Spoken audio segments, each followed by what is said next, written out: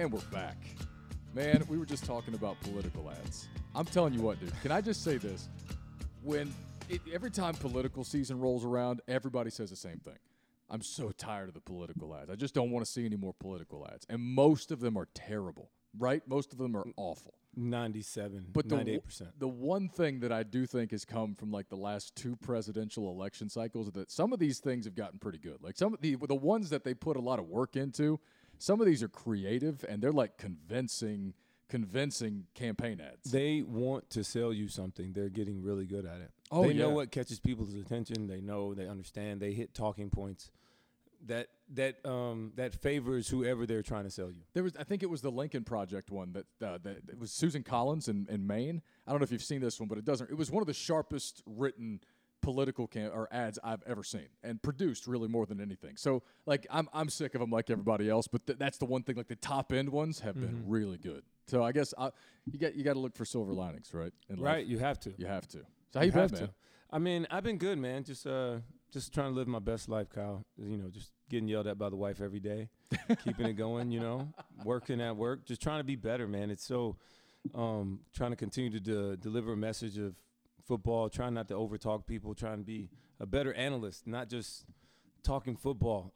I got to be able to show myself. I still want to be creative. But I want to talk, and it's just really hard when I'm not beside the person I'm talking to. Yeah, it's just a different feel sometimes. Well, like instead of talking, when I'm talking straight to the camera, it's kind of hard to be I don't know.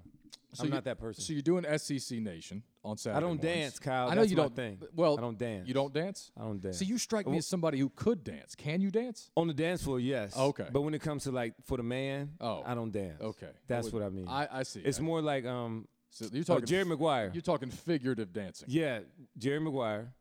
All right, Cuba Gooding Jr. Yeah. Playing the football player. It is my favorite movie of all time. Jerry Maguire is? Yes. It's a great movie. It's so good. It's a really good movie. It is so good. Showed my wife that movie for the first time 6 months ago. She'd never seen it. Really? She's not a huge sports fan. She loves college football now, and she loves the Hornets. You know, she likes the Panthers. Right. She likes what she likes, and that's it. She doesn't really, and that was back in the day too. So right. But nah, it's just it's a good movie. It's a great movie. Where was I going with that talking? I don't know, but like Cuba, you said you don't dance. You don't dance for the man. Yeah, that's what he was saying. He was like, Jerry, you know me, ABCs of me, Jerry. I don't dance, Jerry. Dude, that's a pretty good Cuba Gooding Jr. Dude, that's not bad. One of my best friends, his name's Shannon Self, man. He helps me with all my social stuff and social media things that name. And that's what I'm always on him about. He's the one that made me get like I'm not a social media person. I hate doing it. I just like to kind of stay in my own lane and be who I am. But I do it more now because he encourages me to. And that's why you're mentally healthier than the rest of us? That's why. I'm telling you, this man is mentally healthier than the rest of us because he doesn't, quote unquote, do social media. And you're smart that way.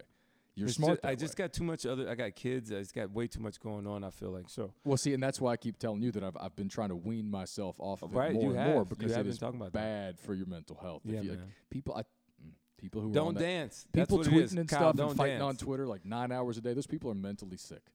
Yeah, man. Not only that, but people build a name or a credit for themselves off of that stuff by being rude or having these hard hit one-liners or coming back and forth. And to me, I think life's bigger and better than that. But back to work though for me for a second. I just you are. I want because we got to hit some SEC football. Let's do it. We need to hit on the big matchup this week, which is the Saints and the Panthers. I can't wait to hear your opinion and what you're expecting to see or what you want to see or what you learned from this weekend. Because I listen to you on your radio show, Kyle. I enjoy listening to you sometimes. I appreciate that. And you're really a good sell on this Virginia Tech football team. I mean, the last 6 quarters, the numbers that you're able to throw out there, they're really good. But I want you to tell me why they're good, all right? Not just some numbers. I can look that up on the internet. Tell me why they're good. Okay. All right. Wow. Okay. I didn't think we'd go here off the top. That's exciting. Look, part of it is, I guess, just knowing what they had coming back from an. And I asked this question, Kyle. I wanted to show you to share with this to wrap it all into is that because from an SEC person that's watching only SEC, I want to know more about the ACC and the strength of it, which I feel like Virginia Tech definitely has to be one of the stronger teams. Well, I mean, I'm not the most impartial source for this information, being that I went to school there. But no, just the point was Hendon Hooker. I'll make it brief. Hendon Hooker was the third most efficient passer in the ACC last year. After they got blown out at home by Duke. Say that sentence out loud. You got blown out at home by Duke. Yeah, doesn't sound like a good. They kind of pressed the panic button in Blacksburg. People were talking about firing Justin Fuente. They were talking about buyout numbers and everything else. You don't get blown out at home by Duke, 45-10. And when did this happen? Early in the season. Yeah. And then it was at that point, I think they started slow the week after against an FCS opponent, but then from that point they started to get better and better, and they went on a 6 or 7 game winning streak. Ended up coming up just a touchdown short of going to the ACC championship game, and lost a heartbreaker to Kentucky in the Belk Bowl here in Charlotte. So anyway, they had a lot coming back, and Hendon Hooker was a year older, and the offensive line was coming back. They were loaded. They got this Herbert kid transferring from Kansas, which doesn't sound like much, but turns out he's pretty special. Yeah, the running back. And then they get the kid transferring from the Big Ten, and they got these guys. So the point is, they got the transfer pool actually helped you guys out. Absolutely, and so they had a lot coming back on offense. And defensively, Bud Foster just retired, and Justin Hamilton, who played for Bud Foster back in the day, was taking over as DC. He played there. He did, and he brought my boy in, Daryl Tapp. He's the D-line coach. That's right. Daryl Tapp's one of the nicest guys in college football. He's one of the best human beings in life. There's a great picture of Daryl Tapp from I think his freshman year, where he's in the weight room walking in for the first time, and he's got high tube socks with the stripes on them at the top, pulled up nearly to his knees. He's got his shirt tucked in, and he's got these thick ass glasses. He's still got the glasses, and I guess probably the socks. I guess as the story goes, everybody's like, "Who is this nerd? This nerdy freshman walking in here?" And I think he put 500 pounds on the bench press bar and just threw it up like nothing, and everybody's like, "Oh, okay, this guy's for real." Okay, can I give you the best Daryl Tapp story? Yes, please. I call him DJ Tappy Tap. All right. So I was teammates with Daryl Tapp. We came out the same year. I knew who he was from Virginia Tech. I don't know if he knew who I was, but I definitely remember because he had a cool name for me. And that's when Virginia Tech played a lot of games on Thursday nights when I was in college as well. So I got to watch a lot of them. I was a fan. He went to Detroit. Anyways, we were teammates in New Orleans my last year in the league. And he always had the music in the locker room. So he had control of the loudest speaker that was going to bang it out. He'd be carrying it around sometimes. Or DJ Tappy Tap. If you needed a good song from the playlist, you better holler at DJ Tappy Tap. That's funny. He had the best music. And I'd be like, DJ Tappy Tap. He's like, yeah, Rom. That's my dude. DJ Tappy Tap. That's my dude. But I'm very happy to hear good things coming out that way. And I'm glad that they're having a refresh and a restart of this defense. I haven't spoken to him in a long time. He may not even remember me, but he's the nicest guy. I remember. Well, you're not lying. Well, he is. No, he's the nicest guy. So anyway, they brought him back. Great connection to the 757 for recruiting purposes, and turns out he's a pretty good coach too. And so, they're young on defense, but they brought back all the Bud Foster guys. They're trying to bring back, the original just kind of spirit that was Tech defense. And so, it's a process, but anyway, I thought they had a lot coming back. And when Farley opted out and went to the NFL, that was a blow because he's a first rounder. It might be the first corner off the board. I doubt that. Well, he might not. We'll see. Okay, that's something I guess to come back to. But yeah, so they had a lot of talent, and I don't know how good I thought they could be, but I thought they'd be pretty good. And so after I saw them against NC State down 23 guys with Justin Hamilton in quarantine, couldn't even coach, and jump out to 17-0 and just kind of I thought they had a chance because I knew they were deep, that they could be pretty good.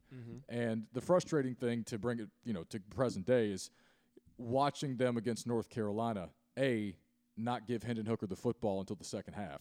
And he went out and scored 31 points in the second half and brought him back within 5. And also, being without basically their entire two deep in the secondary against Carolina. So, Daz Newsome's last touchdown, I've said this a couple of times, was against a fourth-string walk-on safety. They didn't have any guys. And Justin Fuentes talked about having to basically draw up plays on the sideline to try to tell guys where to go.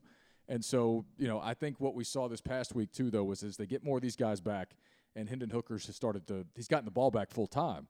I think the stat you were talking about was in the last 6 quarters, it was 71 points, 766 yards. And what I didn't include, and this came from David Teal, was that I think it was something like either 8.6 or 9.4 yards per play in that stretch. They've just been – and he hasn't turned the ball over once. Hendon Hooker he's always been the starting quarterback. But there's a night and day difference with this team when he's on the field versus when he's off. They just respond to him. You know how guys do that on a team. Yes, I've seen quarterbacks win over teams, and That's what I felt Stetson Bennett did for Georgia. I thought so too. Mm-hmm. So that's why. So anyway, I say all that to say, I don't know if they're the second best team in the ACC. I think they are, especially after Carolina Do lost. they play Notre Dame? Yes, in a couple of weeks. Where's that? I have to pull up the schedule. It's here. okay. It's okay. I don't have it, but I mean, again, it's either them, Notre Dame, and Carolina's still in that conversation, and so is Miami. You know, Miami did what I thought they'd do against Clemson. I heard you earlier say Clemson is the best team in America, and I couldn't agree more. Yes. At this point, I don't think it's even close. I all think- due respect to Alabama, it's a appreciate really that. good team. I think just 73-7 for a conference opponent. So I think that's look, man. Sometimes games get out of whack. Agreed. And stuff starts to roll downhill. You saw I think Clemson put up like 35 in the second quarter. Things got really out of hand really fast. But to me, if Clemson and Alabama played, I know everybody's gonna talk about Trevor Lawrence being the number 1 overall pick, but Travis Etienne to me is the best player on that team.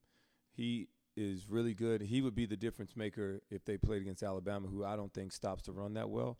The thing is, Alabama's offense puts so much pressure on teams. I felt that was the difference versus Georgia. It's when you got Waddle, you got Najee Harris, you got Devontae Smith, you got Mac Jones, you got an offensive line that's got 3 or 4 NFL guys on it. Yep. I'm sorry I can't name them all, but trust me, they all are. That's hard to keep up with when, you got good coaches behind. You got the best coach of all time. You got the best offensive firepower of any team, right? Would you say anybody has more firepower than that? University of Alabama, offensively in college football. Maybe Clemson, but that's it. Yeah, that's what I'm saying. Like nobody has that type of. No. I mean, that's it. I mean, and they got John Mechie from he's from Canada, actually. He's cool. I heard about him a couple of years ago. They said, no, Roman, we got this receiver from Canada. He's going to be good. I'm like, who? He's like, dude, he's from Canada. He's number 8. And I saw him. I was like, that's the guy. He's like, yeah. He's from Canada. He's from Canada. He's cool. Man, there's been a couple of prospects from Canada over the years. They have. They just stop and make you think, like, hey, you played high school football in Canada. What's that like? I've seen it. Have you? Canadian football. All they do is it's just Canadian football. Well, okay, but I'm not even talking about the rules and stylistically, but like culturally, in Texas and Alabama and true. Florida and Virginia, Ohio. That's why they try and move here, though. If they figure out that that they would try and come to America, why would you not? That's what they all do. Right. No. Yeah, I think it's cool. I just, Yeah. it's kind of like the first, remember when I went to London last year, and before I went, you told me to try the McDonald's because they were better. They were not better. That was a complete myth. That guy, that means it's been Americanized. Okay, fair enough. But then the other thing was when I found out, because when you told me, you were like, hey, you're going to see a jersey from every team when you get there. And sure enough, I mean, I'm on the tube going to the game, and there's literally every team represented from and a lot of them are classic throwback jerseys, these weird old starter jackets. Like it's crazy. But on top, going back in time, dude. Exactly. But all over at one time, though. Right. And so, but then also being there and watching British dudes throw football in the street. But some don't really know how to throw football because it's not what they do, and they still don't have high school football teams over there, I don't think. But they have these football clubs that they play, and so to hear them talk about the game, you know what's crazy about it? I know we're off track here, but it's very fantasy football centric the way they talk about the game. We don't talk, hardcore fantasy football guys will talk about it like that, but most of the conversations that I just casually overheard over there were so. Fantasy football, not just centric, but the lingo was it's weird, man, but it's wild. Well, I'm glad I didn't have to do it that way. Anyway, getting back to the point, yes, Clemson is the best team in America. I don't know if it's Virginia Tech or another team that's the second best team in the ACC. But and the best team doesn't always win the game. It's the team that plays the best that You're day. right about that. that. So that is the good thing. And I got confused, by the way.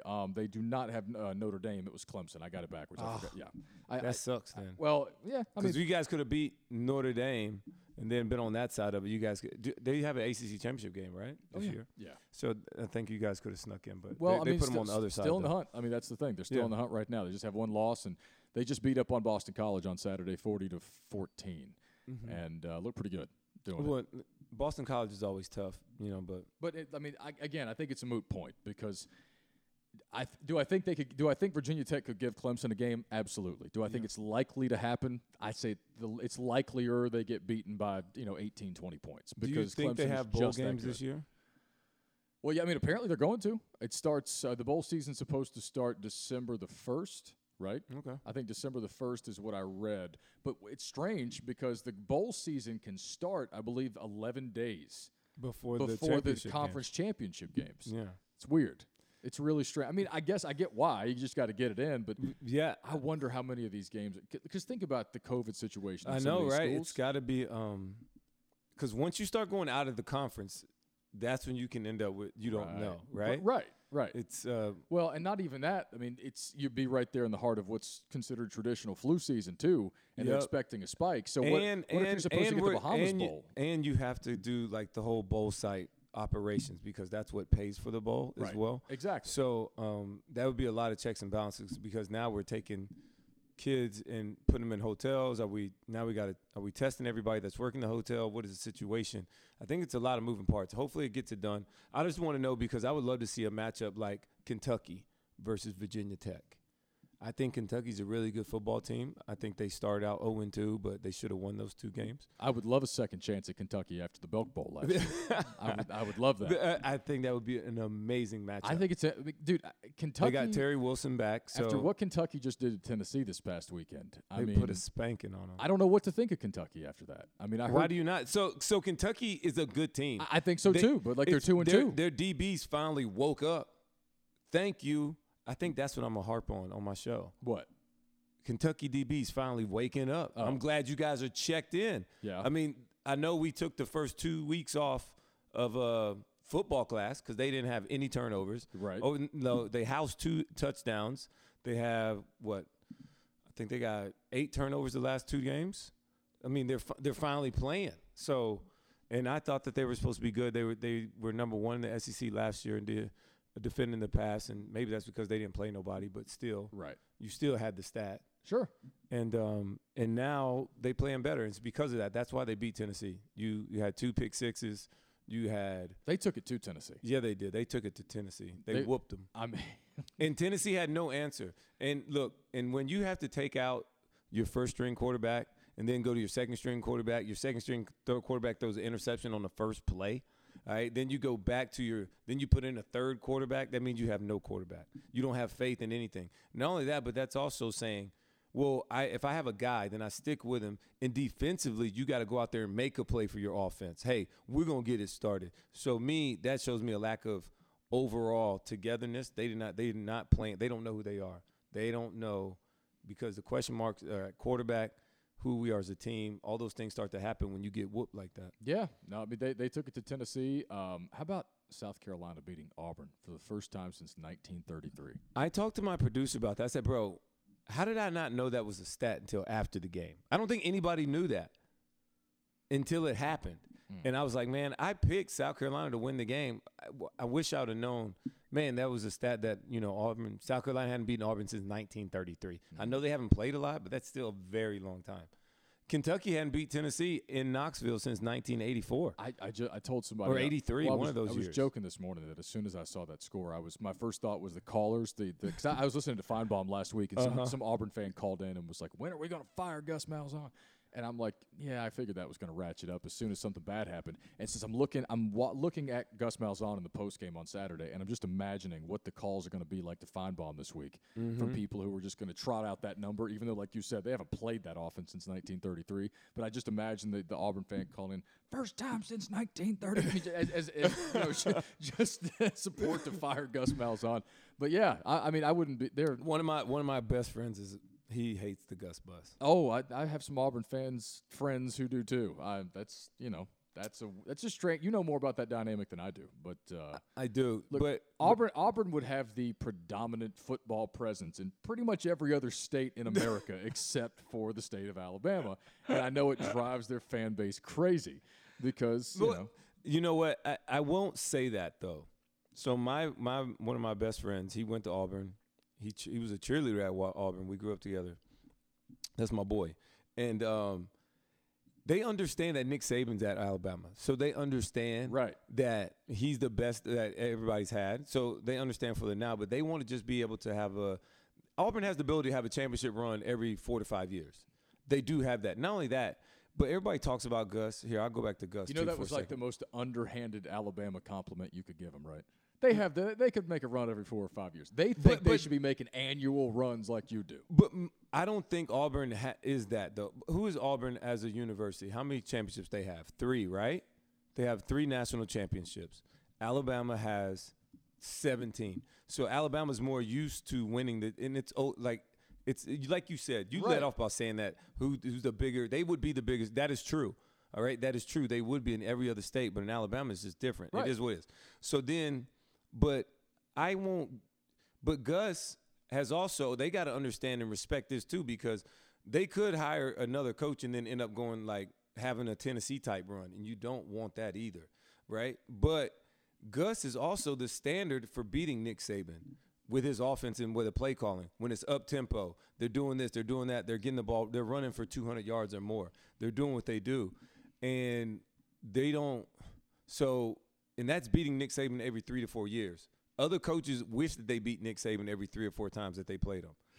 Okay? Yeah. Right? There's a lot of coaches out there that have no wins. Okay? So that is the standard for beating Nick Saban as well. So when you're looking at the standard, he is the standard. So it's both sides of this weird dynamic. And that's what I try and tell Auburn fans too.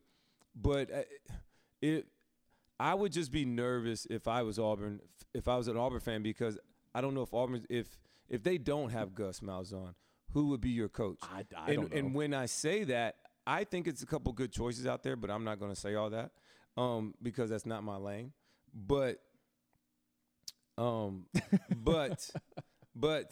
don't think Auburn would make that pick. I think they would pick the sexy name, the new hottest coach, and I don't think that is what, because you got to understand the level of Alabama-Auburn football. You got to understand what it is. You can't just get somebody and bring them in and think it's just going to be what it is.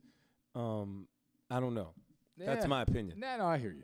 I think that would have to matter some. Well, sure. No, I think you're right. How about Sam Pittman at Arkansas? He's my favorite. That's a fun story. If they win 7 games, which I hope they do, he should be coach of the year. I don't care if he wins 6 games, he should be coach of the year. It's just a great story. I mean, he's one of their own. After Petrino left him in a lurch, and unless Nick just crushes it. They were so bad. Like I actually thought that who was the hire before? I'm drawing a blank right now. Chad Morris. Thank you, Chad Morris. I actually thought that was a good hire for them at the time, or could be a good hire for them. You know, because Chad Morris did a really good job running the Clemson offense when he was here, or when he was down the road at Clemson under Dabo. And, you know, I know things weren't perfect at SMU. I thought things would have gone better at SMU, but I don't know. I mean, it's not as if SMU's ever been a powerhouse since, everything not happened. at all. They haven't been. So, anyway, I thought that he could have worked out there. But, man, Sam Pittman's a good story. He's one of their own. He loves, Arkansas football, and I hope it works out. I think they're a fun story. Who? Arkansas? Oh, yeah. No, I hope it works out. It's already working. Like hold on. I'm just saying, at one point in time, though, Tennessee fans thought Butch Jones was the future of volunteer football. So, like, I agree with you. It looks like it's probably going to work out. But Arkansas should be 3-1, I'm just saying. And I'm rooting for it to work out because I like that guy. Sam Pittman is a super likable dude. He's just got football guy all over his face. I mean, he's an offensive line coach. You can see why the fan base loves him. Like, I think that's awesome. So I think he's a humble human being. I think he has a humble staff, which they coach. And I say that from the mindset of, and look, I'm not there every day with them. I'm just telling you what I see. And I see that defense. And I've seen them have 4 different game plans for 4 different teams. I see it. I notice it. That, to me, matters. That means that the coaching staff, it's not about their defense and what they want to run and this call and this. Because I see a lot of bad defense in college football, and I'm like, what is that coach? Is that being taught? Or are you allowing him to do it, right? That is what I was always told. Yeah. You're either coaching it or you're allowing it to be done. Yeah. And I see that, and I don't see those issues when I'm watching Arkansas defense. And to me, that is my most favorite thing about Arkansas's defense. That's why I root for them. That is why they perform so well. All right, they don't have the most athletic guys. They don't have the most – come on, man. They got a guy named Hudson Clark. He's the only white DB in the SEC. And I'm sorry. I want to call it for what it is. The dude's balling, and people need to put some respect on his name. You're going to stop throwing it out there, and he going to get it. And I'm telling you. So that is what can I say that on TV, Kyle? I think so. Okay. Okay. What are you asking me for? You got producers for that. You're right. I'm going to do – but that's real. It's me and you. I can say. Oh that. yeah, it's podcast. You let it fly. Okay, yeah. Let that fly. No doubt, but that's real. That's real. All right. So, I for me, Kyle, that is what I love about them. They're gonna play some zone. I picked them to beat Ole Miss too. So I felt really good about my picks. Everybody thought I was crazy. And I was like, no, I think I was right a lot. But it's only because now I'm not overthinking it. Yeah. When I'm looking at college football, I got to stop over. Sometimes when you know basketball or you know football, you almost know too much. So you don't pick good when you're doing a tournament bracket because you overthink it. Like, oh, man, this team would do this. And then like, hold on. I'm dealing with 18, 19, 20-year-old kids that don't get it right. Coaches can be, but they know all have their tendencies. Yep. And as I'm seeing more and more games being played in front of me, it just tells it what it is. The best team, football don't lie. The ball don't lie. And Arkansas plays good, solid ball. Sam Pittman, I love his staff that he's put around himself. Kendall Browse and those guys do pretty good on offense. Felipe Franks has a strong arm. Not always the best decision maker, but the dude's got an arm, and he's got 3 really good playmakers on the side. Raheem Boyd, when healthy, is a really good running back. So I like this Arkansas team going forward. I think they'll give Alabama some problems for a quarter and a half, 2 quarters. Maybe even down deep into 4 quarters. But I think overall Alabama has too much talent. But I like this Arkansas team. They're my second best team in the SEC West right now. Yeah. I joked today. I don't know if you heard this, but I joked today. I didn't hear it. I was like, so what's the over-under on how many more years before Georgia fans start to give Kirby the Mark Richt treatment? And even though he wins 10 games every year and, takes them to probably conference championship, or they'll get tired of it and demand their championship and, give him the Mark Richt treatment. I joked about it today, so I don't want to hurt anybody's feelings. But, I think they're going to get over the hump. I'm laughing. They're going to get over the hump. They're going to get over the hump at some point. You and I talked about this. I thought that Jamie Newman had a chance to have I thought he was season. going to come in and kill the SEC. I thought so too. I thought he had the ability because his offense was going to be built around that. He can do those things. I had entertained and he had the idea. arm and the everything. I had entertained the idea a couple of times of them hoisting the national championship trophy with him playing quarterback. I wasn't positive, but I thought they had a chance to be that good because I've watched him at Wake a couple of times and I was like, wow, that guy might be pretty good in the NFL because somebody's going to. I got a question. I got a question for you now because Kyle, you're going way too high on this praise right now. Hold on. Why? What state is the University of Georgia in? Georgia. Yeah, I don't think they win a lot of championships. That's a fair point, man. That's a fair point. One that I should have taken into consideration a bit more, it seems. Before you go a little bit higher. Anyway, let me clarify, I wasn't going to pick them to win the national championship. Okay. I'm just saying I had flirted with the idea that such a thing might be possible if he had a really good season. No doubt. Anyway, but getting back to that, because as much as I want to talk college football with you, you do it for a living, I do it for a living, I got to ask you about this. That is even what you just said. The state of Georgia is a terrible place to be a sports fan right now, right? So that happened from Alabama on Saturday. And then, of course, this is our podcast, right? So I can call them a dumpster fire if I want to. 100%. They are, dude. The Falcons start 0-5. And at that point, they fire their coach, they fire their GM, and most of that fan base, the ones who still gave a damn about that team, were starting to say, just lose out the rest of the way and get a draft pick. And nobody can do that, man. Well, no, I agree with that. It's never that simple. But the fan base was starting to talk that way in a big way. I listened to the radio station last week. They want that. And then they go out and win their first game under Raheem Morris. Raheem Morris is a good coach. I think so too. And so I think he's going to get a legitimate shot to be the head coach there. So I'm saying, Atlanta has talent. And then they blow a 3-1 lead in the NLCS. I'm so sick. Dude, let me tell you. I grew up a Braves fan. You know that. We talk about this all the time on the show. Can I just say what's on my chest real quick? Please do. Because, man, I think that's what bothers me the most about being a Braves fan. And I guess all these Falcons fans have the same things that, man, the moment I'm ready to, you love me again, then you do this. All right? You hadn't won a series since when? Over 20 years. I'm conflicted here. And here's why. And I'm a Dodgers fan too, but the Dodgers had been in the World Series more recently. I was cheering for the Braves, and they won their first series that they won the playoffs since whatever. And then it's strange that you and I crossed paths in life because things like that. You're a Braves fan who also likes the Dodgers. No doubt. I'm a West Coast guy. I'm a Dodgers fan who also has a special place in my heart for the Braves. So that's interesting. But you're right because most of my friends growing up are Braves fans, right? So that's just the way that it was. And they took a 3-1 lead. I'm irritated as a Dodgers fan because they just find a different way to flop every single year. It's what they do. But then as I watch them come back over the last couple of nights. Shout out to that pretty home by Swanson early. Oh, man. I mean, the Braves, like, they're so young. They're throwing like teenagers. And Ian Anderson's 22 years old. Max Fried's the elder statesman, like 26. Kyle Wright's young. They're just so young, man. Bryce Wilson, 22 years old. They're so young in that staff, and they're talented. So, like, they've got a bright future on that front. But the Dodgers, that is the best lineup in baseball. And they got hot just at the right time. And they caught some breaks, and the Braves self-imploded. And, like, last night, that base-running blunder that was horrible. Oh, and that was early in the game, too. That was a big momentum swing. They should have put an extra 2 runs on the board. They would have gone up 5-2, and I think that might have won the game for them. And that was horrific what they did. And so the Dodgers then capitalized, took advantage. Kike Hernandez hits a home run to tie it, and then Cody Bellinger hit a bomb in the 7th inning to take the lead. And I feel for Braves fans because that's a shitty way to lose a series. That's rough, man. And so I feel for them in that way. But the problem is, man, like as a Dodgers fan, you're mad because you lost the series as a Braves fan. I'm happy they won, but after watching that team lose in back-to-back World Series in 2017, 2018, and then watching them get bounced early last year when they supposedly had the best team ever last year, I don't care that they won this series. I'm glad they did, but until they win the World Series, I'm not going to be happy. Like, I can't even take a great amount of joy in this because I like Braves fans. I like the Braves as an organization, and they've flopped so many times, I'm not getting my hopes up again. You know what? I'm about to be on that train too, dude. All right, I woke up this morning. My wife's like, I saw the Braves lost, and she saw me kind of get angry. She's like, I thought you were a Dodgers fan. I said, I am. She's like, then why aren't you happy? I'm like, because I'm a Braves guy too.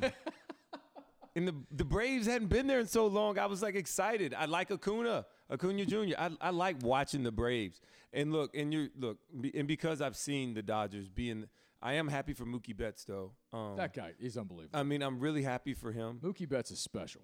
Not only that, but man, he wins in this situation. He looks like the bigger person. He's moved on in his career from Boston. Oh yeah, and you could make the argument that at times this year he was clearly the best player in baseball. Yeah, Mike Trout notwithstanding, like Mike's great. There were times, and some people won't believe it. Look, just because you LeBron don't gotta mean you win the MVP all the time. Well, right, but Mookie Betts to me was at time, and he's not going to be the MVP. Freddie Freeman's going to be the MVP. Yeah, he of course. Had a great season. I don't mean that. I didn't mean like that too. Either, the most all-around talented player in baseball at various points this season was Mookie Betts. Clearly, he's that good.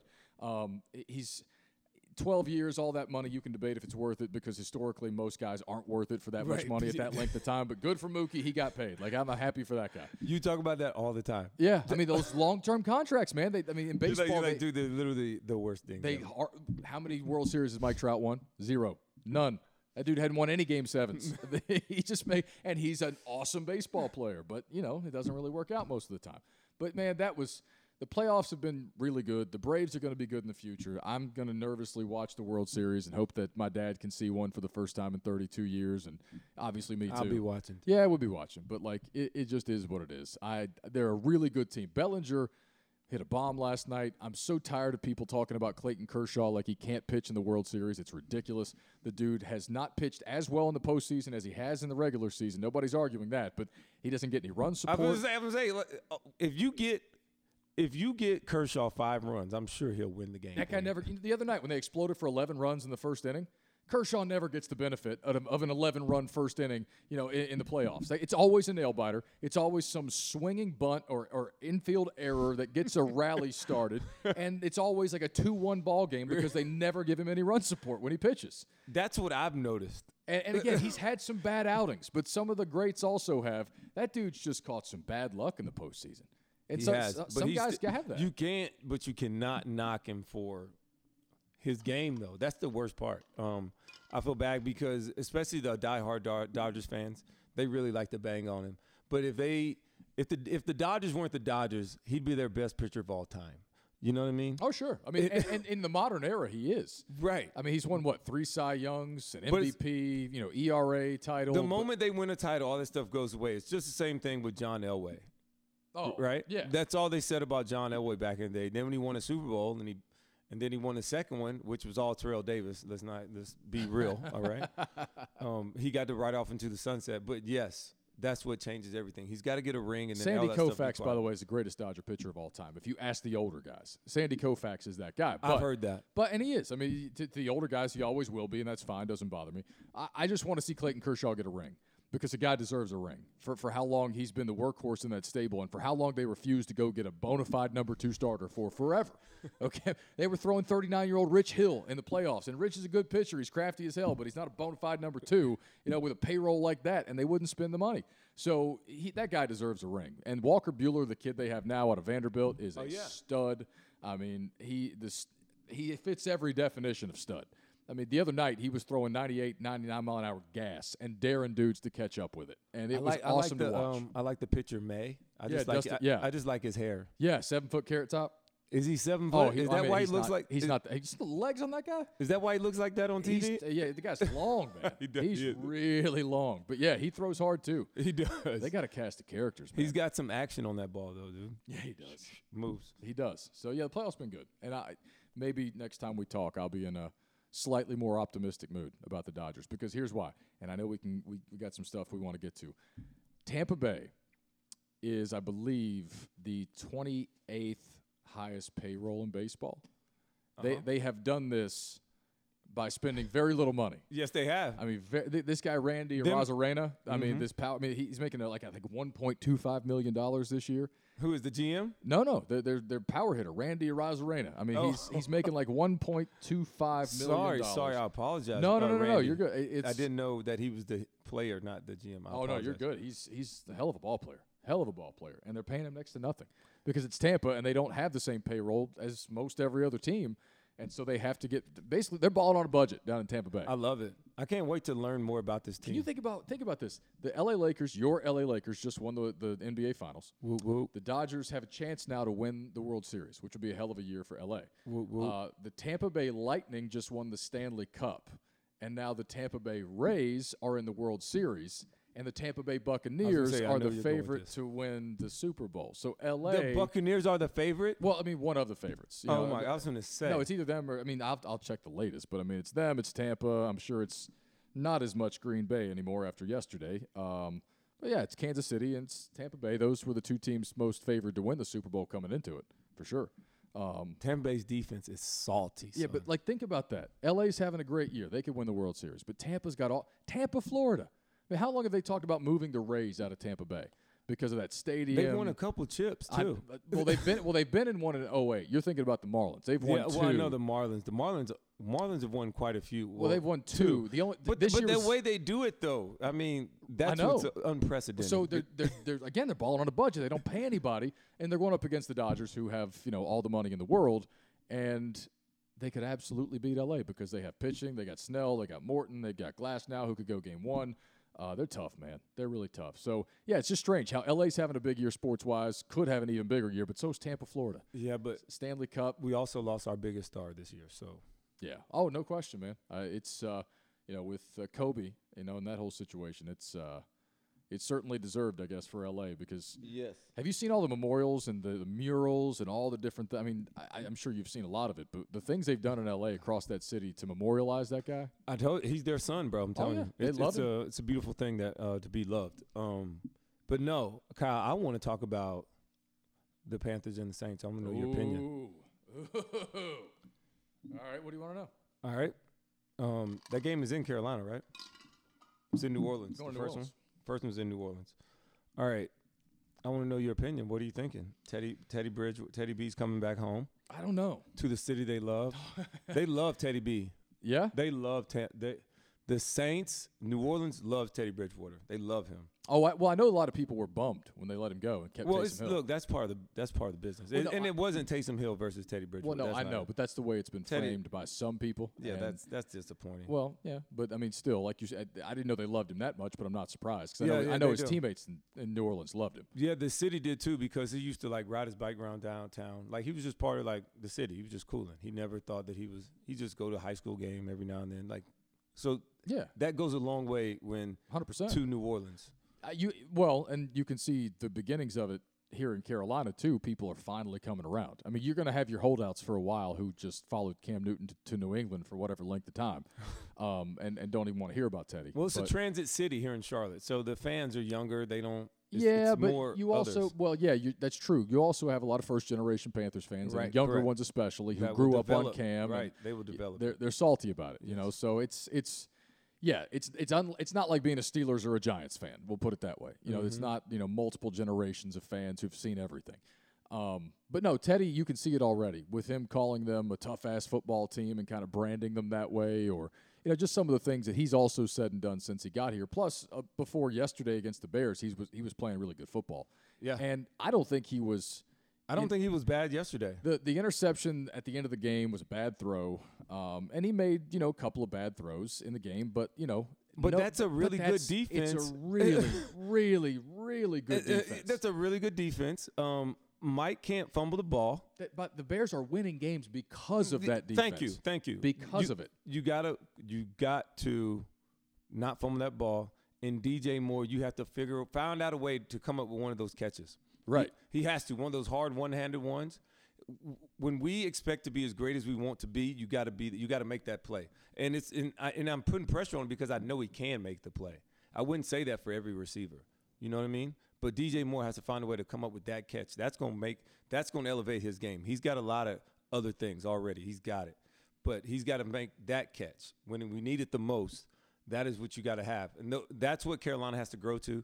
They're young. They've got some really good talented some talented players in some places. I don't know all the times what they're doing, but sure. They got some talent. And offensively, they got three really good options if Samuels is healthy. I don't know if he's healthy this week, but I think in New Orleans secondary can be attacked. Oh, well, yeah, for sure. I talked to Marty Herney about this morning, Panthers GM, on my show. I said, hey, if ever it was evident, that Curtis Samuel has value to this team, it was yesterday, right? Because he didn't play. And yeah, they put him at running back. They put him everywhere. Right, the last couple of weeks they have. With Christian McCaffrey out, they've been giving him a few carries a game, to help mix it up, change the pace, even just to, supplement what they're doing a little bit, especially after Bonifant got hurt. So they were using him. And they, to your point, they were using him all over the place and kind of successfully against the Falcons and the Cardinals before that. So who are the Falcons? For sure, no doubt. But it's working. And, you know, you got to win games. If you win in the NFL, you're happy. You know that as well as anybody. No doubt. They were happy. But the thing about it was with the Bears or that game yesterday, again, Khalil Mack, Eddie Jackson, Kyle Fuller, Akeem Hicks, just Danny Trevathan. The talent on that Bears defense is Roquan too. Roquan Smith. How do you forget Roquan Smith? They're ridiculous. Mm-hmm. So it was going to be a tough afternoon. They didn't protect Bridgewater very well, and because of it, he was forced into making some early throws. He scrambled a lot of times when he wouldn't ordinarily want to run with the football. No. And that's not his strength. He's an athlete, but that's not his strength. And so the bottom line is they were playing without Christian McCaffrey, without Curtis Samuel, without Dennis Daly again, without Yetur Gross-Matos, who's been really good for the last couple of weeks, and without KK Short, who's gone for the year. And it's football, so guys are playing with stuff all the time. But Dante Jackson's been dealing with a toe for the last couple of weeks. They're not close to 100% right now, and they still had a chance to win it. So, moral victories aren't what anybody's into, but I think you could actually come away from yesterday kind of encouraged that they fought the way they did. Yeah, and so my biggest thing is it's also about when you hit the quarterback. They hit Teddy Bridgewater early in that game. The very first drive, he was getting hit.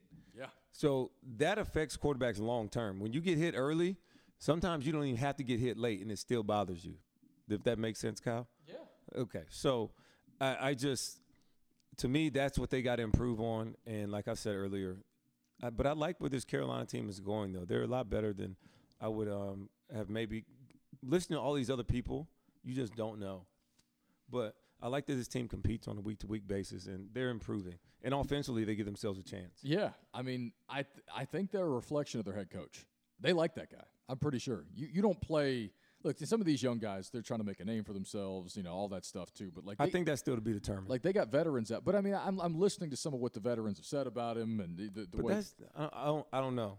I ain't in there like that. I'm just gonna judge it. But I hope so. But let me ask you I'm this, rooting though. for Rule. You know when a team's playing over its head a little bit, right? Like, you know when a team is playing better than the talent that's on the roster, right? I'm talking about, you can identify that, right? Yes. Okay. I think they absolutely identified, and have for the last couple of weeks at times, as a team that's played over its head, better than anybody expected they'd play. So you wonder if that's sustainable, obviously, but if you're playing over your head, I mean, that's a product of the guys that are coaching you a lot of the time too, right? Yes, but remember what I said, though. Remember what I told you about Carolina. The first 4 weeks, they had to get out to a hot start the first quarter. That was big for them, right? That's what I told you. Because not everybody's going to have all the tape on them, but then after 4 weeks, people are going to start getting all your tape and starting to figure out your tendencies and what you do. So from there, I want to see how they continue to evolve and grow to go forward. So I'm not giving all the way credit yet. I applaud them. They got a couple wins. They've been doing well. But they also I just want to see more. That's all I'm saying. And they got to improve in those areas. I'm looking at this just because we're talking about the NFL. But the Saints aren't perfect, though. The No. Saints are far, far from perfect. Well, look, so, I think some people are lately have, like, when Michael Thomas was out, was like, yeah, Michael Thomas isn't playing, so that's a big difference. Yeah, but we all know that Drew Brees is getting older, and Drew Brees, it scares nobody throwing the football down the field. Drew's still accurate as as a guy can be. But you've seen it like I have. I mean, they are limited in what they can do down the field because he just doesn't really have much to offer in that department right now. I don't even know what it is because I've seen Drew still be able to throw the ball down the field. But it's like, I don't know. It's very hard to see. It's very hard to watch. And some Saints fans are very frustrated with it.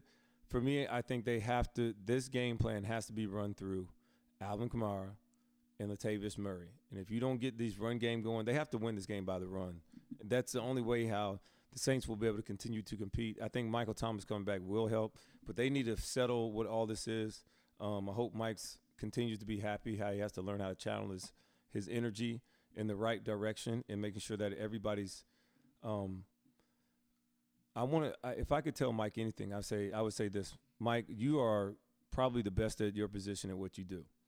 But what will really dictate how people will perceive you from here going forward is all going to be how much you make others around you better. That's where he has to improve at in his game. Yeah. He has to make others better around him. And when he does that, the whole team will be better. Everybody will love everybody just a little bit more. And he can affect that by not even loving everybody, but mostly just making everybody around him better. He's got to learn how to elevate. The best players, when they figure that part out, that's when everything else gets better. Yeah, no, I agree. I think, look, you have really interesting perspective on a lot of this stuff, and so I defer to you on most of it. I just, when you watch how a guy interacts with everybody on the sideline, you know what I mean? Like, people tell you, don't watch how a guy acts with one of his business partners. Watch how he acts with the janitor or the waiter or the waitress or things like that. That's like, legit. You see a lot of that, with Matt Rule. You hear about a lot of that with Matt Rule, and so that's encouraging because. A lot of guys can put on a show. A lot of guys can turn on that switch and be charismatic in public, but be something else entirely, at home or, for sure. A lot of people can do that. And it's scary how many people can do that and do it really well. I get the sense that he's not one of those. And again, I don't mean to romanticize his personality or anything. It's just I think that he connects with the guys that play for him, and that's why they play as hard as they do for him. That's good. The guys that like Robbie Anderson that speak of playing for him at Temple, and all the guys that played for him somewhere else. It's kind of like when Dabo Swinney's guys come to his back when he needs them to. The Sammy Watkins and the Nuke Hopkins and the guys like that. Matt Rule has a lot of guys willing to go to bat for him. So Robbie Anderson's having a hell of a year this year. That's a good football player, by the way. Yeah, I thought he was pretty good with the Jets too. Really good football player. I mean, he's made some tough catches. He and Teddy have a really great connection. And that's why I'm saying when DJ Moore starts doing even more, they're going to be even more dangerous. But I think they do a great job of that. Also, I'm glad that they're letting Shaq play in the middle more and not Tahir Whitehead. That helps them out tremendously on defense. I'm glad you said it. That's another one. That to me, that's been a turning point in them defensively immediately. Their linebacking play has been bad up until that. I mean, really, really bad. And it's been inconsistent. Well, it just hasn't been. It hasn't been good enough. You can't. It's been a big drop off from what you had last year to this year. Okay, I'm sugarcoating it, trying to be nice. Tahir Whitehead's been really, really bad, and I'm not. I say that because I said it the first way because I don't like to get personal because Lord knows I can't do what he does. But just watching the game, the missed tackles, getting behind plays, being out of position, like it's something that they've had to talk about publicly too. And I mean, guys trying to make plays, I know that, but it's just not working. So what I would do, Kyle, is just to attack the problem, not the person. I would just say they need to be more athletic at that position, and I needed somebody to have some kind of stopping power, right? And when I'm the Mike linebacker in these nickel defenses, you have to be able – you're going to fit more of their strong side runs. So you're going to have to get involved. Not only that, but you're going to have to be good on coverage on the third receiver to that side, to the passing strength. And I just think a more athletic Shaq Thompson helps with that big time. And you can do more defensively. You don't have to worry about what this person can't do in space or how this person will affect this matchup if it's somebody here. That's what the thinking part of the game overall. I think they put themselves in a better position. All right. No, I hear you. I just think that that was always going to be a bit of a work in progress. But look, my NFL scouts told me when they signed him, I was like, well, what do you think about him? They were just like, well, he's not good. He was questionable in pass coverage. That was always a big knock on him. So, I mean, I just think overall, Carolina, that was a good play for them. Now, this game, who wins, Kyle? What game? The Saints and the Panthers, the one we've been talking about. Well, yeah. I mean, New Orleans, last I looked, was a 7.5-point favorite for a reason. I think it depends on how healthy Carolina is. They're not going to have Matos or Shortback. So defensively, what did Gross Matos do?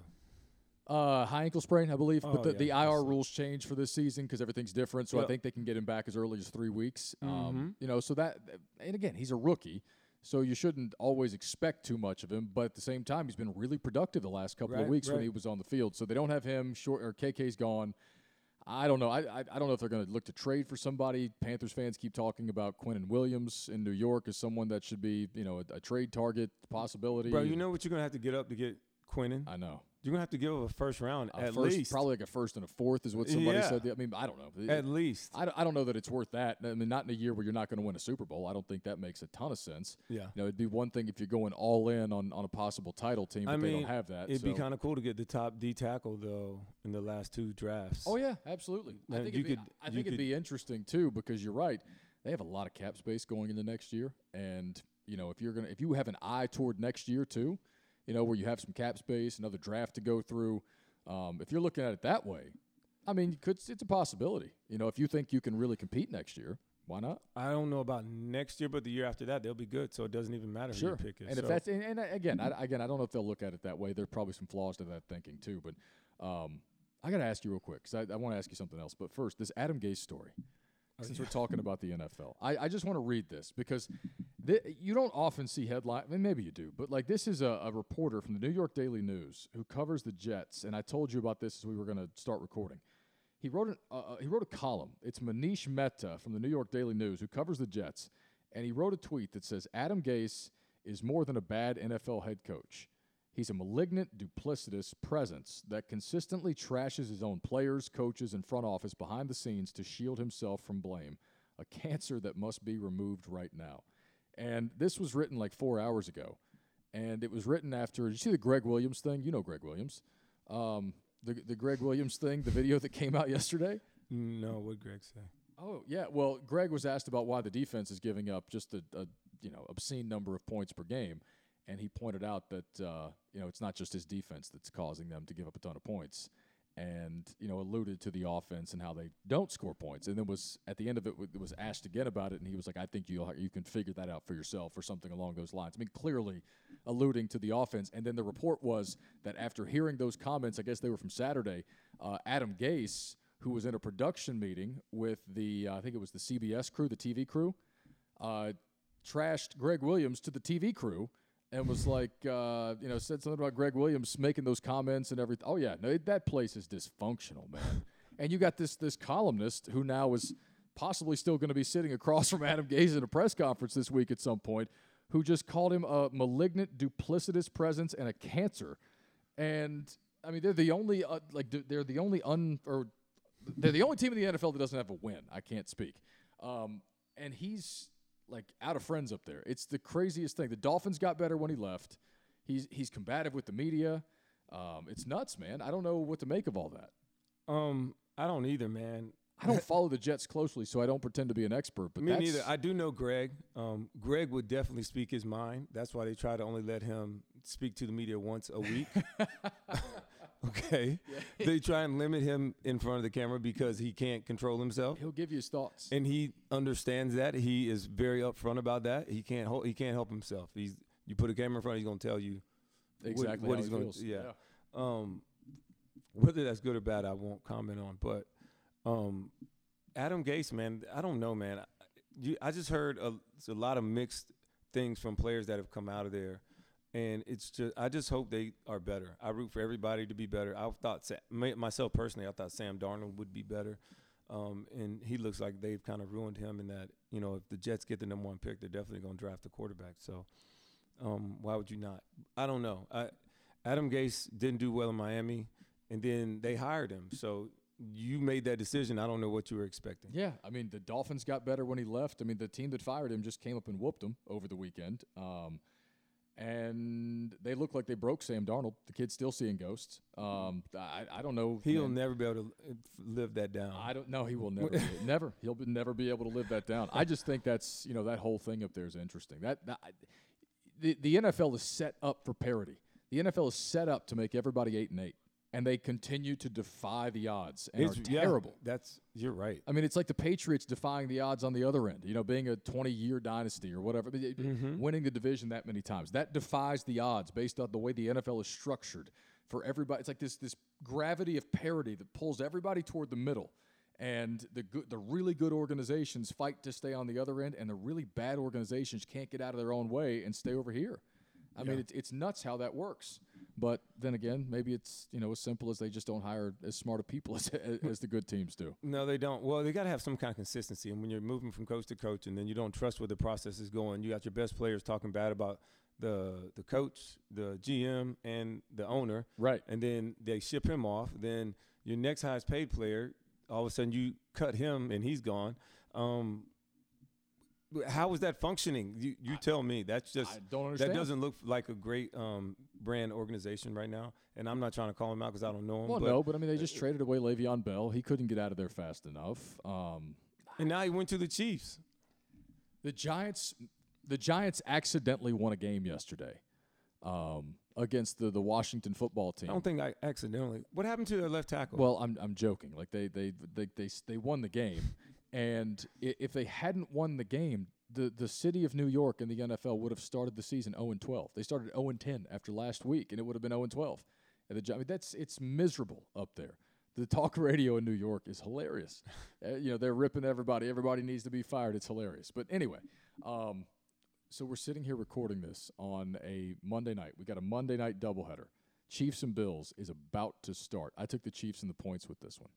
What is it? 5.5. 5.5? Yeah. I like that. You like it? Mm-hmm. Okay, because it was 3, I think, and it grew to 5.5. It's a big jump. The Chiefs can be problematic defensively, so I want to see how that goes. Josh Allen has continued to prove people more and more wrong. And because of what you just said, I also took the over.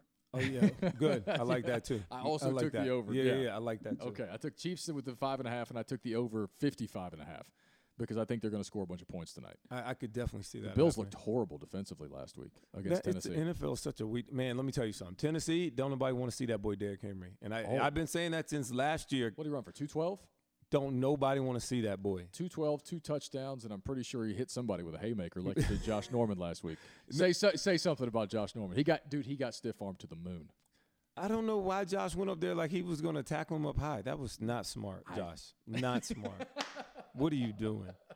Dude, that boy Derrick Henry I haven't seen a lot of people and when I saw it, all I could do was just thank God that never happened to me. That's the first thing I always do when I see somebody get bodied like that. Oh, man. Well, yeah. Look, I mean, Josh Norman, it would have happened to a lot of dudes, man. I mean, Derrick Henry is out here just throwing guys around. And he's got breakaway speed. Like when he's gone, don't nobody catch him. No. That's the part it's unbelievable. Like you and I talked about almost a year ago to this day that you and I were talking about why they refused to use him. Where's Julian at Tennessee? Too? Where's Julian at? Shout out Julian Council somewhere. But all I know hating on King Henry. You came in talking about they weren't using him, and then they came to Carolina. and they ended up losing that game. But remember, in the second half, they finally start using Derrick Henry. That's all I was saying. They right? make a run, they almost win it, and at that point, they thought they were out of the playoffs. Their fan base thought they were cooked. I think it was like week 6 maybe. They start using Derrick Henry in the second half of this game against Carolina. He gets it done. He starts going off. They still lose the game, but they took off like a rocket after that. And, the rest, they make it to the AFC Championship game. That's why you can't write them off this year, because they're 5-0.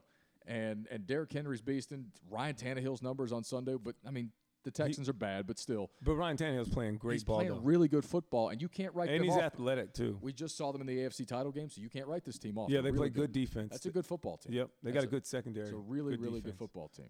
What was I going to ask you before we got out of here? Oh. Did you watch – are you a Saturday Night Live guy? Wow, Saturday Night Live guy.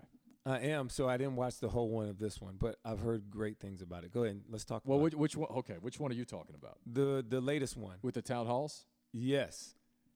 That was hilarious. That was – They are instant – they're instant television. How do you feel about Jim Carrey as Joe Biden? So I think he's a little much, huh? I think some of it's spot on, but I think some of it, like you said, is like a little bit too much of like Ace Ventura. Right. He's like Jim Carrey still. Too much Jim Carrey. Just a little bit too much Jim Carrey. But a lot of it's spot on. I just like because what they say is so good. To me, it's all about what they say for both of them. Oh, absolutely. And Baldwin does a real. I mean, Trump hates it, but Baldwin does a funny Trump. I mean, he's gotten good over it. He's had 4 years. It's like that will go down like Will Ferrell's George W. Bush. Yeah, honestly. And who did most of the I'm drawing a blank. Bill Clinton SNL. Who's the name? It'll come to me anyway. But I mean, the Clinton impersonation was also legendary. SNL has done some great presidential impersonations over the years. They have, and that's. I even like the lady they got playing Kamala Harris. That's funny, too. It's funny. They're good. It's such a good Daryl Hammond. Thank you. Daryl Hammond played Bill Clinton back in the day. Daryl Hammond's Bill Clinton is one of the best SNL impersonations of all time. It was fantastic. And I'm leaving a bunch out. I think it was Dana Carvey that did Ross Perot back in the day. There have been some really good presidential like debate stuff over the years. Ross Perot was great. Ross Perot on SNL was Dana Carvey, it was Dana Carvey, right? Wearing the ears. Let me double check this. Yes, the ears was like so good. Yeah, there it is. Yeah, Dana Carvey, Ross Perot. The ears were fantastic. But yeah, I think it was great. The Savannah Guthrie impersonation, the thing they did with the NBC, the town halls. That's just, first of all, having dueling town halls on is the most 2020 thing that you can imagine. Okay, my in-laws were in town. The Dodgers were playing in the playoffs at the same time that these town halls were on. So I left them in the living room, with the Joe Biden town hall and whatever else they watched going back and forth, I guess. I went and watched a lot of the baseball game, but I was catching it kind of intermittently. I mean, you had one channel, Trump and Savannah Guthrie are going at it. She's calling him somebody's crazy uncle. He's defending a retweet, and Joe Biden is, answering questions from people who are at the top of the rafters, and oh man, it was a scene, man. That was something else. Did you watch him? No. You didn't miss much. I think SNL gave you just about everything you needed. So when I tried to watch it late when I got home the other evening, I couldn't catch it Saturday night.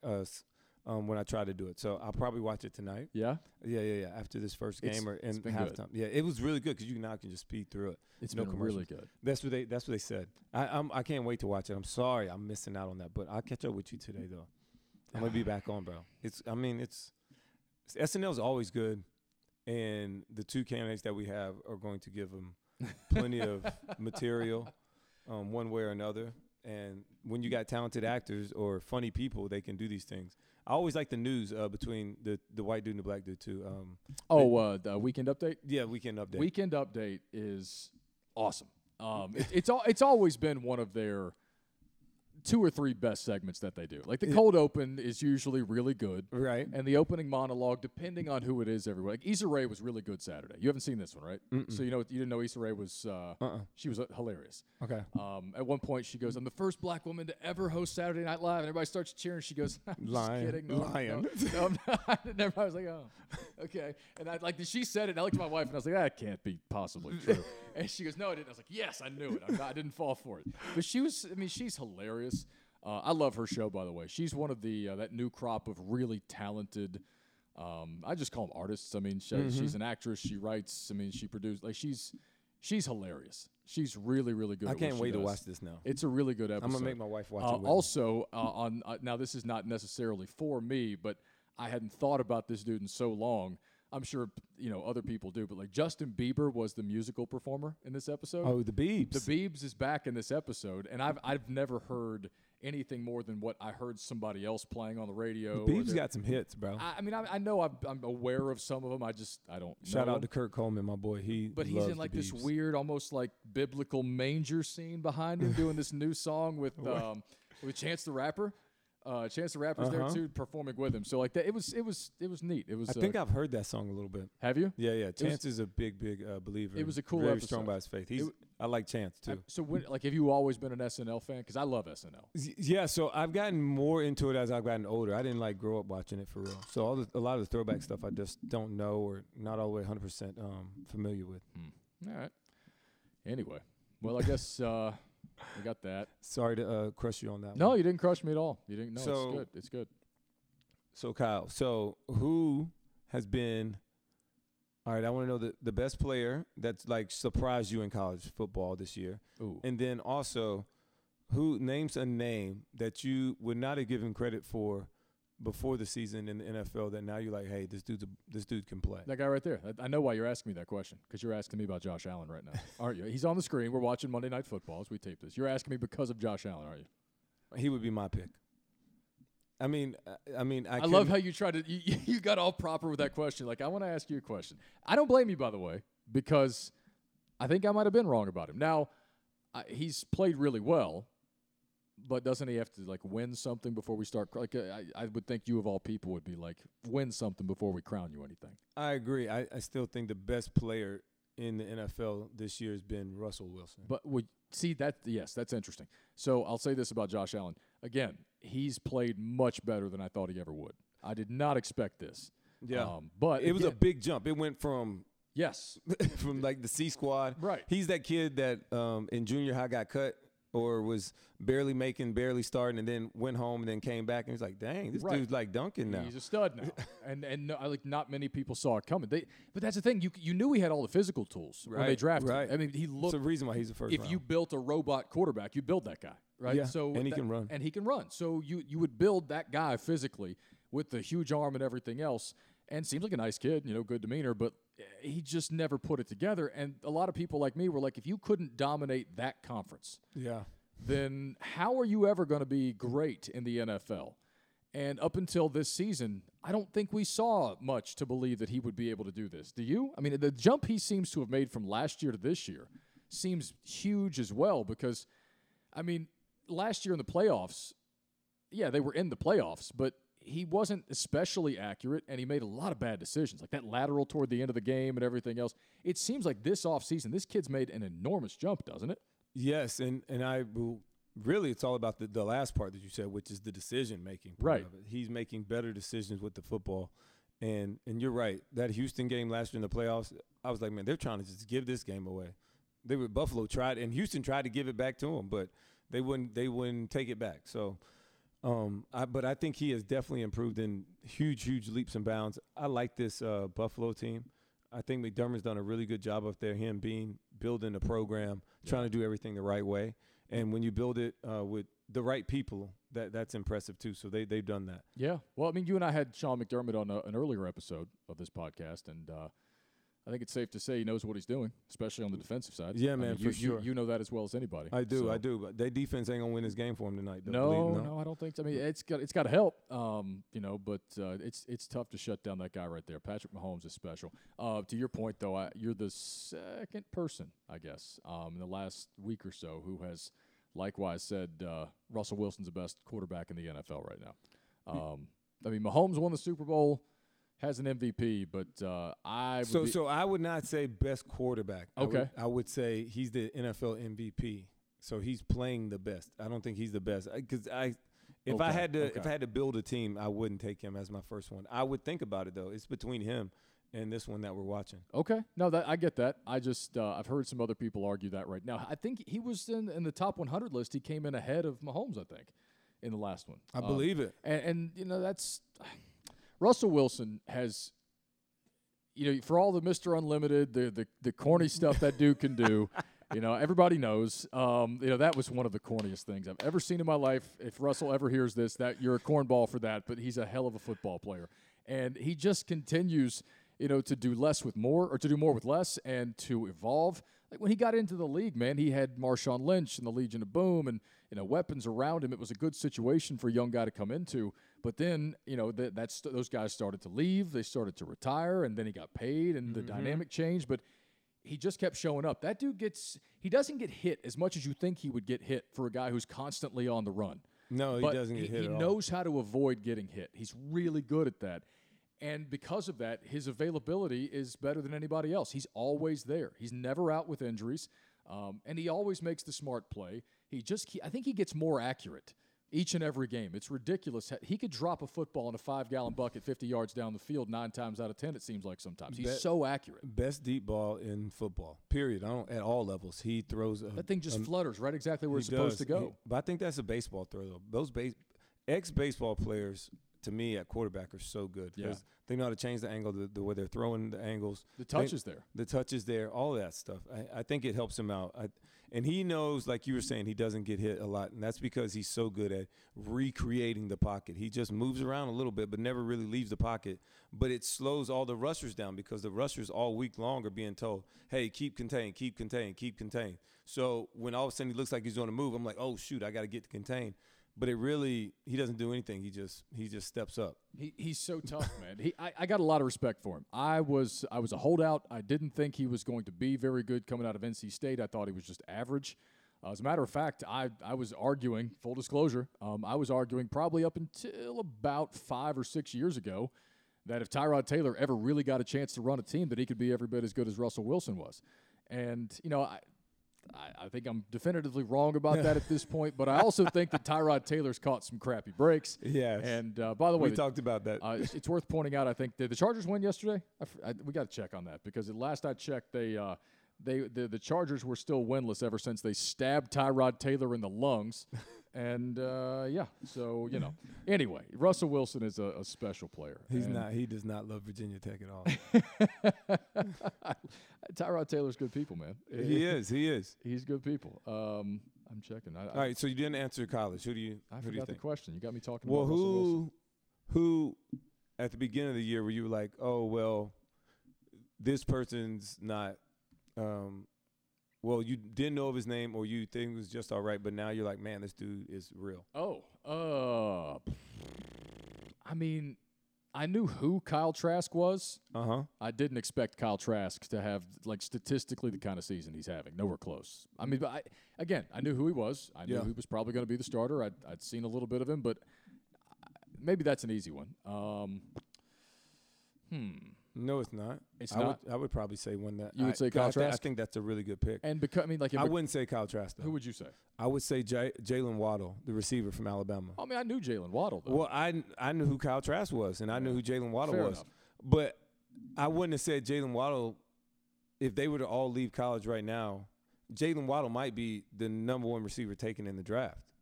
I wouldn't have said that. Yeah, okay. Because if Henry Ruggs went first this year, I mean, Jalen Waddle's doing more than what Henry Ruggs is and looks just as fast or explosive. Right. So for me, and plays big. He plays bigger than what he is. If he's 6 foot, he plays 6'4" because he just goes up over the top of people and goes and gets the ball, attacks it. And you can't even kick it to him. So for me, I'm saying that because I wouldn't have said he was. I told somebody that he shouldn't be on the first team preseason, a wide receiver. And I'm definitely wrong on that. Okay. Well, I'm thinking about a couple here. A couple of weeks ago, I might have said KJ Costello, but I mean, I knew who he was from Stanford. But they have not looked good the last 2 weeks. Yeah, Understatement if I'm going to of the day.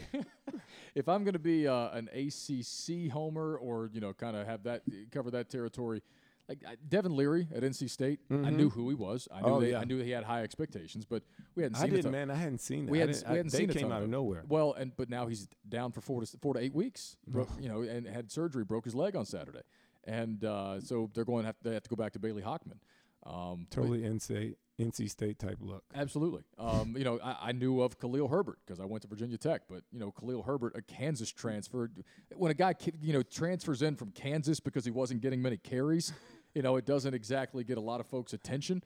But it turned out maybe Les Miles just didn't know what he had in Khalil Herbert, and Khalil Herbert's a really good football player. He's the second leading rusher in the nation, and right now he's in the Heisman conversation. So he seems like special. Talking about Kansas, I watched West Virginia and Kansas play a game. Somebody handed the ball off. They were backed up on like the 1 or 2 yard line. They handed the ball off, and he ran for like the whole yard. He ran for a touchdown for like 90 yards, and there was no safety in the middle of the field. I'm like, what defense is that? When you break through the line of scrimmage and then it's touchdown? Like, how does that even happen? I don't know. But that's the bad defense. This is the same Kansas, by the way, that lost to Coastal Carolina for the second year in a row. Coastal's not bad. Coastal's now in the top 25. But think about this: like that Coastal Carolina's football program has not been around very long. And I don't know if you know this or not, but I was talking about this just the other day on my radio show. Their head coach, Jamie Chadwell, used to be the head coach at Charleston Southern, down in Charleston, South Carolina. And not many people know a ton about Charleston Southern. You might know them if you're a basketball fan. Maybe you've seen them, but they've been FBS level since 2017. They've got a head coach named Jamie Chadwell, who left Charleston Southern, where he had a good team. And I was at the time I was in Charleston. I was doing radio in the morning, and I was doing some play-by-play for the Citadel.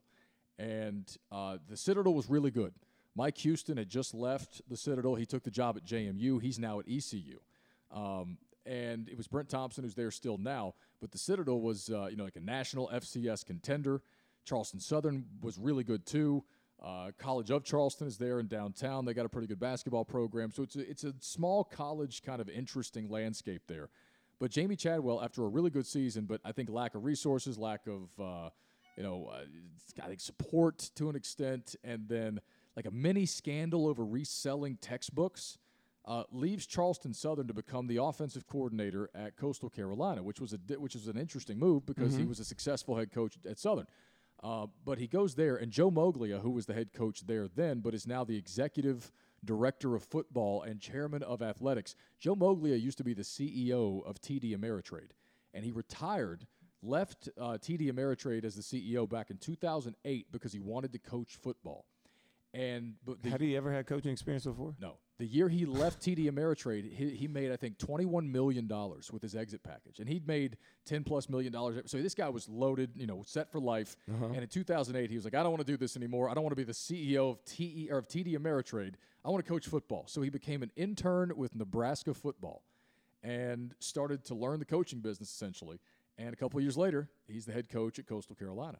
This is an amazing story. He has the career record of 56-22. I mean, got the program off the ground. That's good. Exactly. Got the program off the ground. They became an FCS program in 2017. I think I'm getting all these facts right. But the point is, you have a very wealthy man who basically picked this program up and took it to new heights, got it to the FBS, is running the program from a CEO standpoint, all while the head coach is just focusing on the football every day. And they're now suddenly a top 25 program for the first time ever. And, they're in a hotbed of recruiting. A lot of players in the Carolinas. They're in a Sun Belt with App State and a lot of good football programs. And they got and they're it's already a nice area. Winning. They're already winning, dude. They're 3 years into the FBS level, Roman, and they're already a top 25 football team. That's big for them. Again, nobody thinks they're going to threaten Alabama's supremacy anytime soon, but that's impressive. That's a really impressive thing to do.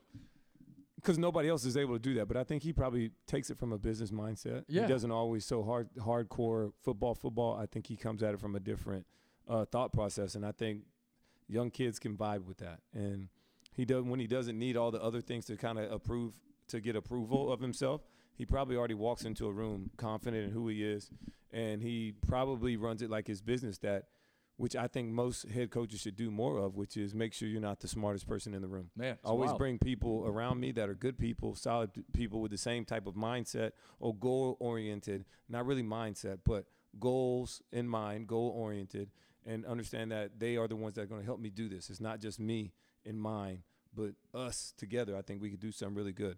I'm just the kind of a connecting guy to make sure we're all put in the best position to do our best. Yeah, I hear you, man. Well, this is the longest we've gone without doing an episode in a while.